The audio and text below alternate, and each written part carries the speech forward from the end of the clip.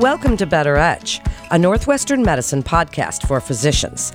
I'm Melanie Cole, and joining me today is Dr. Richard Green. He's a professor of medicine in the Division of Gastroenterology and Hepatology at Northwestern Medicine, and he's here to discuss nanoparticles in liver disease.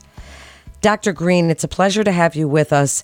This is fascinating, such an interesting topic. Can you first start telling us a little bit about nanotechnology? Although it's not really a new concept, it's gained significant momentum in the last few years. What is a nanoparticle? How's it being used in medicine? Give us a little evolution of this. So nanotechnology is a field that's been around for several decades. And it's a science and engineering and technology of particles at a very small scale. The scale is 1 to 100 nanometers. And to put it in perspective, a nanometer is a billionth of a meter. So it's a near atomic scale. And recently it's developed several applications, both promising and now approved, where it can be applied to drug delivery in medicine, imaging, and diagnostics. That is so interesting. And so it's got these unique properties and utility for nanoparticles that are, you just mentioned delivery of various drugs, nucleic acids. Tell us a little bit about liver disease and where you think it might apply there. Well, one of the advantages is that it can target an organ such as the liver.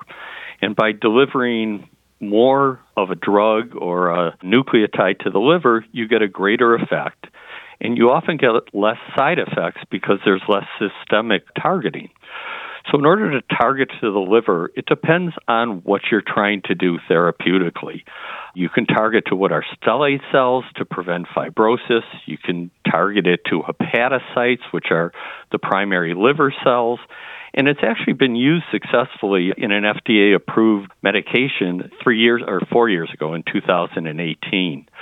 There's a rare disease called hereditary transthyretin-mediated amyloidosis, and it's a liver disease, although it does not cause liver failure. And what the problem with this disease is, and it often requires liver transplantation, is the liver secretes an abnormal protein called transthyretin. And over time, this can injure nerves, the heart, or the kidneys. So although the abnormal protein is in the liver, the damage is to other organs and systemically. So in 2018, an RNA interference, which basically is a nanoparticle that has the properties, we often use silencing RNA, to decrease the amount of gene expression. And there was an FDA-approved medication, patisiran, where the liver takes up this medication at very high levels. It has low systemic absorption and side effects, and it allows the liver to produce less of this protein and therefore less injury to the other organs. As I said, this is actually an indication for liver transplantation, and with effective technology such as this nanotechnology, it is the hope that we can treat this disease much earlier before the complications to the nerves, kidney, and heart, and therefore prevent the need for liver transplantation. Isn't this so interesting? What an exciting time to be in your field researching this particular topic. Now, are those liver nanoparticles similar to the recently developed COVID-19 mRNA vaccines? Is there a correlation there? Although there are many types of nanoparticles, one of the most commonly used, often a gold nanoparticle, will often increase or decrease the amount of RNA. RNA is the expression of a nucleotide that's translated into a protein.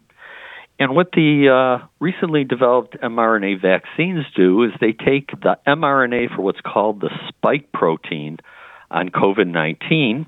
It's surrounded with a lipid to kind of protect the mRNA, and you give an injection, and the body actually makes the spike protein of COVID-19, and that allows you to develop a immune response and therefore be resistant to the very harmful effects of COVID-19. So it's a direct application using RNA technology. As I understand it, Dr. Green, and as a result of their various advantages, biocompatibility, imaging contrastability, drug delivery, as you said, there's great potential for diagnosis and therapy in various liver diseases. How are you using it in therapies for liver disease at Northwestern Medicine? Tell us a little bit about what's going on. As I mentioned, there is an FDA-approved drug for hereditary transthyretin-mediated amyloidosis. We and at other institutions are essentially developing drugs where you can treat either the complications of liver disease or the liver disease.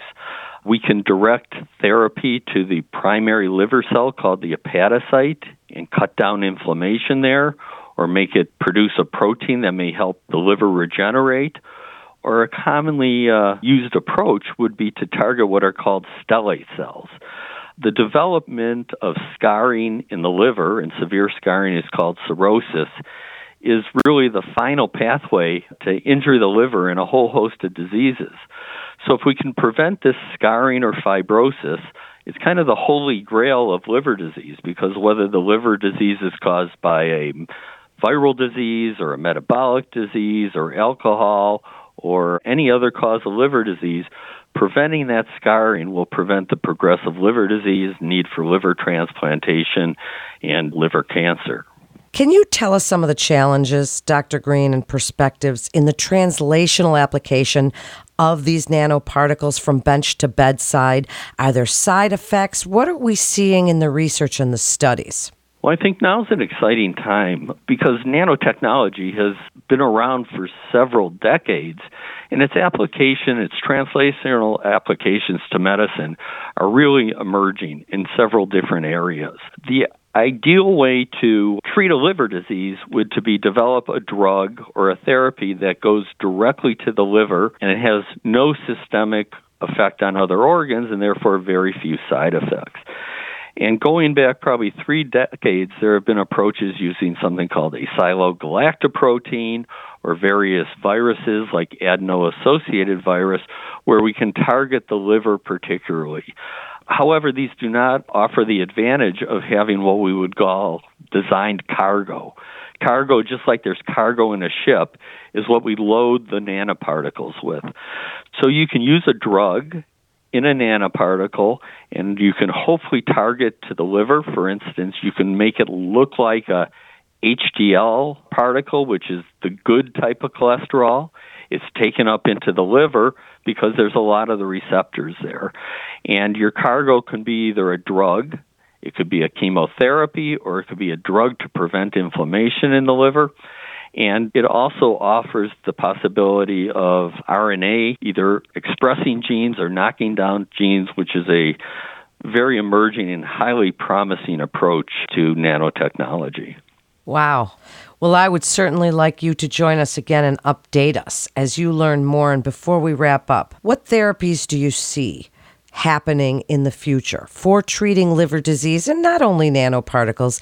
Just tell us what's really exciting in your field and why you feel it's important. Referral to Northwestern Medicine is such a great idea.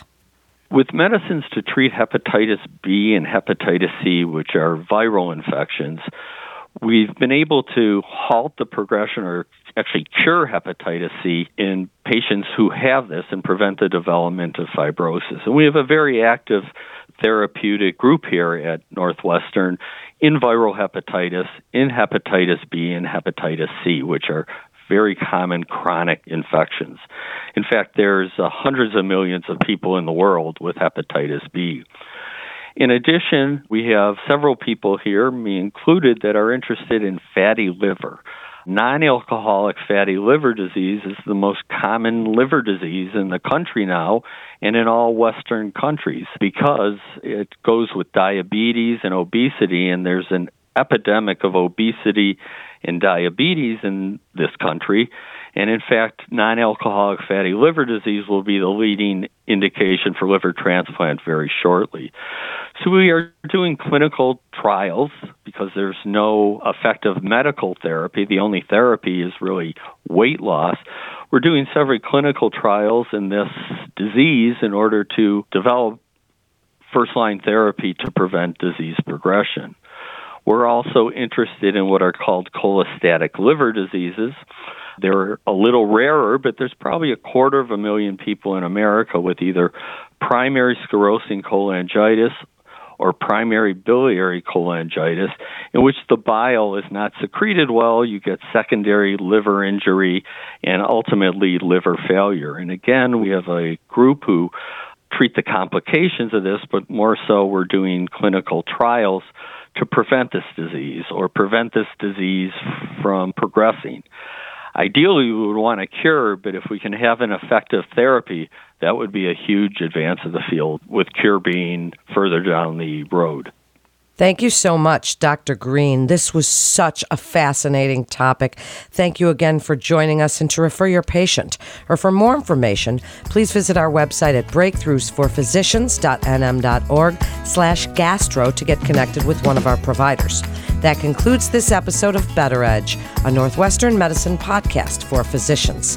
Please remember to subscribe, rate, and review this podcast and all the other Northwestern Medicine podcasts. I'm Melanie Cole.